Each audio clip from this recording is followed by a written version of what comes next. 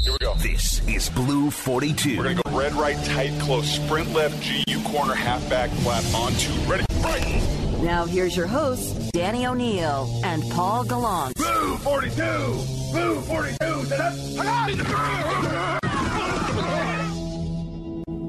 Good morning, Brock. How are you now? Good morning, Polly. I'm doing great. The azaleas are in full bloom. The birds are chirping. We're 3 weeks from the draft. Just doing great. Ooh, wait a Yeah, second. the Masters has started. Wait a second. Yes. Are you? Yeah, it's begun. Are you going? Are you going, Brock? I am. I'm so jealous. You're going to the Masters? I am. I'm going to make my way down there, flying tomorrow. Going to see some friends in Atlanta and drive out to Augusta Saturday, and then get to be on the course. Do you have a badge? Sunday. I do. I get wow. to walk the course on Sunday. You sound so relaxed. You're talking so smooth. Good for you, buddy. This is going to be fun. Going to have some stories to tell on Monday. I'll probably be on my phone Monday morning, but I will have some stories to tell on Monday, yeah. Don't crash your buddy's conversion van, because I know that's happened No, before not going to do that. No, Atlanta. thankfully he moved. Yeah, he actually Okay. moved. He's no longer there, so Okay. Yeah, won't have that issue. And never been to Augusta. Been to Atlanta a lot. The suburbs of Atlanta a lot. Little brother coached down there. Been to South Georgia. The drive from beautiful Tallahassee back to Atlanta for multiple games, but never east. Never all the way out to Augusta, which I didn't realize is right on the border of South Carolina. I mean, it's basically South Carolina, so going to be pretty fun. Question one for you, Brock. Jake and Stacy had a conversation yesterday, and Stacy said, I promise you, every single defensive lineman on this team is thinking, all respect to Jamal Adams, but it better be a defensive lineman leading the team in sacks this year. Is that actually something that's going to take place? Will a defensive lineman, a starting defensive lineman, seeing as it was Rasheem Green in 2019, actually lead the Seahawks in sacks this year? I sure hope so. Yeah, I would tend to agree with Stacy that is the sentiment in that room. Like, Jamal, that's awesome, and you're terrific at it, and we're absolutely still going to use that asset. And if he gets, Jamal, 8 or 9 sacks, that would be great. But I would hope that a Carlos Dunlap or others, or Benson Mayo, if he can stay healthy all season. The Darrell Taylor kid that they believe in and that they believe has a bunch of upside. I would hope that you could generate it from that 4-man rush rather than having to bring extra people. So that is what that D-line thinks. Those D-linemen think that sacks equals payday. And I remember way back when in Indianapolis, that was all plastered all over the defensive line room with sacks with that S being a money sign, because they knew that's how you got paid, that's how you disrupted the game, and I think that is the expectation and hope in that room. Which of the defensive linemen has the best chance of breaking through? And I'll include in that group Darrell Taylor, Rasheem Green. I'll put L.J. Collier. He's established himself as a starter. Who else should be there? Alton Robinson. Mayo, kind of we know what he is. Out of those 4 guys, who do you think has the best chance of taking a step forward? Carlos Dunlap's your starter. You know what Benson Mayo is going to provide as a reserve. Jamal Adams is going to be. I'd say Alton Robinson. Okay. Yeah. I mean, Taylor is just such a total and complete wild card, beat up and inconsistent just from availability standpoint in college, Danny. So, that's just LJ's. He's just not twitchy enough. Maybe as an inside pass rusher. Rasheem also, we've kind of seen a lot of that story played out. And I mean, if Rasheem Green or L.J. Collier were to get you 5 sacks, I think you feel pretty good about that. You talk about Benson being, kind of a 6-7 sack guy. You hope Dunlap's a double-digit guy. But Alton Robinson, second leading sacker, I do believe, amongst all rookies last year in the NFL. Yep. Behind only Chase Young, and we know that guy is just a generational rusher. So, I think an Alton Robinson taking that next step from 4 to 6 to 8, can he do that? Is he capable of doing that? Man, that's a lot of confidence you gain as a rookie a season ago. Flashing signs of that, a consistent offseason, knowing that you have Carlos on the other side and Benson, and hopefully continuing to learn and grow out of those 4. I would put my money on Alton. Where did he go to college, guys? Where did Went he to go? Syracuse. Oh, didn't know School that. that has produced more big-name NFL players without winning much of consequence in college. No institution can brag the level of Hall of Fame talent that Syracuse has with having almost nothing to show for it. At least we're not collegiate producing level. Bishop Sankey's and Jake Lockers. Whoa. Hold up. Huh. Pew, pew. Yeah, okay. Yeah. Question 2. I mean, Buda Baker's pretty good. Vita Vea just won a Super Bowl. Vita Vea just The won defensive side is very good, yes. The offensive side's weirdly not been good. Marcus Peters, always entertaining, right? The guy's done some things. He doesn't want to be classified as a Husky, though, Danny, so you got to be careful. Well, that's true. He got booted. I do want to know exactly what he said to Jimmy Lake that got him kicked off the last time. I think there's some pretty good stories there. Yes. Question 2. Have we given up the ghost on Seattle trading players to get back into the top of the draft order? 3 weeks out from today, yes. My answer today, 3 weeks out, yes. Yeah, I just don't know, Danny, who that would be. I think they're probably working behind the scenes to try to find something with Jamal Adams. That's going to be the next, whenever that is, you all know that's going to be your next huge talking point, right?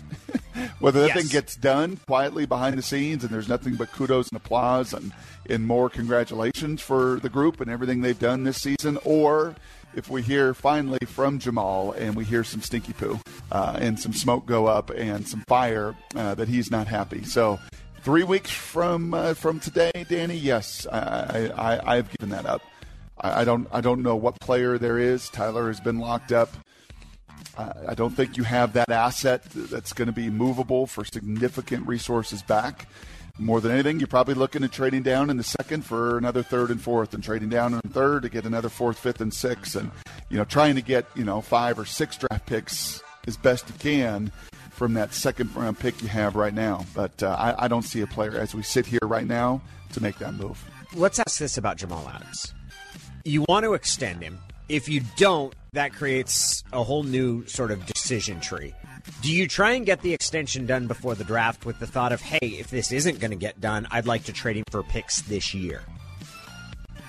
That would be some of my thinking, Danny. Yes. Yeah, I mean, that would be, but I see that likelihood.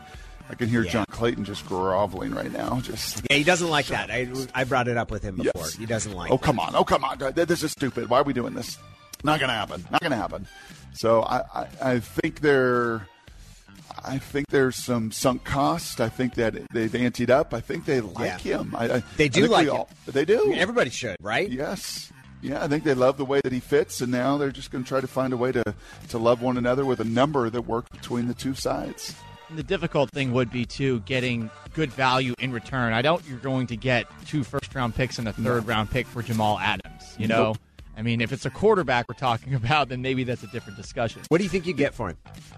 Well, you have to, I think, incorporate that just looming contract that whoever's going to trade for there's him, no it's doubt. gonna be, so who has that kind of dough right now with the market conditions anyway? Right, with a shrunken cap for this year. Now, you could put a deal together with a small number for this season and make it a 5 or 6 year deal with some voidable years and blah, blah, blah, blah, blah, and do everything you can do. But whomever is going to trade, for him is also going to have to hope to put that deal together, and that just makes it rather damning to me. Question 3, Brock. Tom Brady was on Good Morning America yesterday, and he acknowledged that after being in New England for so long, that when he went to Tampa Bay and obviously won there, that, wow, there's more than just the Patriot way, if you will. Mm-hmm. And it got me thinking, what is the Seahawks way? And have they perhaps strayed from it since the Super Bowl days? No, I don't. I mean, I think the Seahawk way is just Pete Carroll leads this organization with a guiding light of positivity that believes in his players and builds them up and wants them to be everything that they can be, that the program maximizes every resource and every asset possible, is built an incredible palace on the lake over there, empowers their players in every single way, and I don't think any of that has changed. I think it is very different than the way that Bill leads in the Northeast. And I think what you hear from Tom is, wow, you can actually have some joy doing this. you can actually love the process. You can actually smile and be positive and not cynical and negative about everything. And then you can enjoy going to work and have a competitive edge to it without it just, being a burden and difficult and demanding every single day. So, yeah, I found it fascinating over the last 12 years as Pete has been here to compare and contrast those two, because they do it wildly different.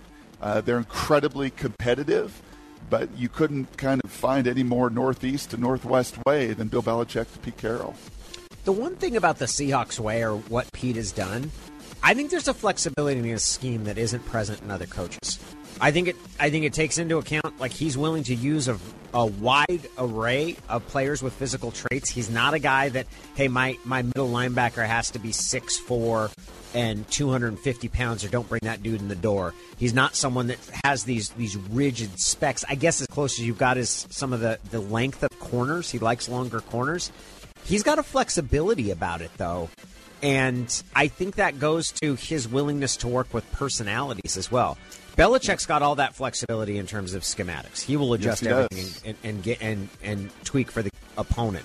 But he does not have a wide flexibility when it comes to the personality types that he will deal with. You either get in line with what he's doing, or you're going to be miserable and probably not long for that team. Yes, and I would say, Danny, scheme-wise, flexibility-wise, the last couple of years, especially defensively, I think you've seen more creativity from Pete to play to those players' strengths. And the fact that Jamal Adams set an all-time NFL record for a safety, I know that was the first question of the day today, but to do that from that position and unleash that beast and play to his strength, I mean, that has always been his deal, as the best coaches are. And that is, I want to maximize my players' strengths and minimize what they don't do well. And those that can do that in the NFL and as you said, adapt along the way, typically have the most success. And it's been a pretty remarkable sustained success for Pete and for Russ and for John, and the continuity of those guys for a decade plus.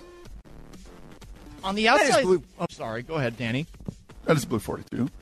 I was going to wrap it up, so go. Okay. On the outside looking in, I've always felt that they do a really good job of making sure that talent enjoys their time here as much as they possibly can, which is definitely unique and almost the exact opposite of what New England does. And I wonder going forward, because it's different. I mean, the personalities on this team are just different than they were. The boisterous guys that you once had, you don't see them anymore. And is there perhaps a need to find those guys that maybe push those other players in the locker room? A conversation Danny's definitely brought up several times before, to maybe get some of that back. And maybe Jamal Adams is the first step on that front. I think I just wrote his name down. I think as he gets paid.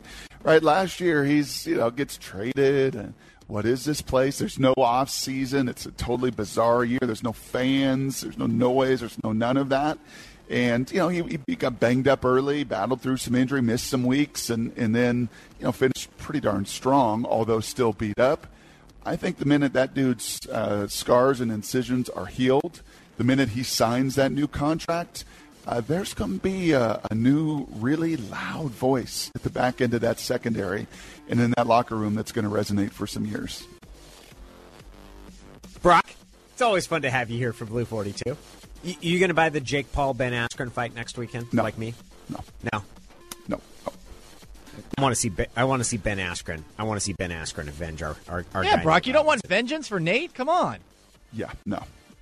No, barely know those names. I do know those names, but I barely know those names. But I will send you a picture of the pimento cheese Monday. I do want to see that. I do want to see the pimento cheese sandwich. What are they? $1.50? I think they're $1.50. $1.50. I think they're $1.50. I think it's $1.50 pimento cheese sandwich. I would like to see a picture of that. And we're in the books. We're in the books Wednesday. You and me, 3 hours on the rebound. Let's do this. All right, Brock. Enjoy. Travel safe, and we'll talk to you soon. Sounds great. Thanks, Brock.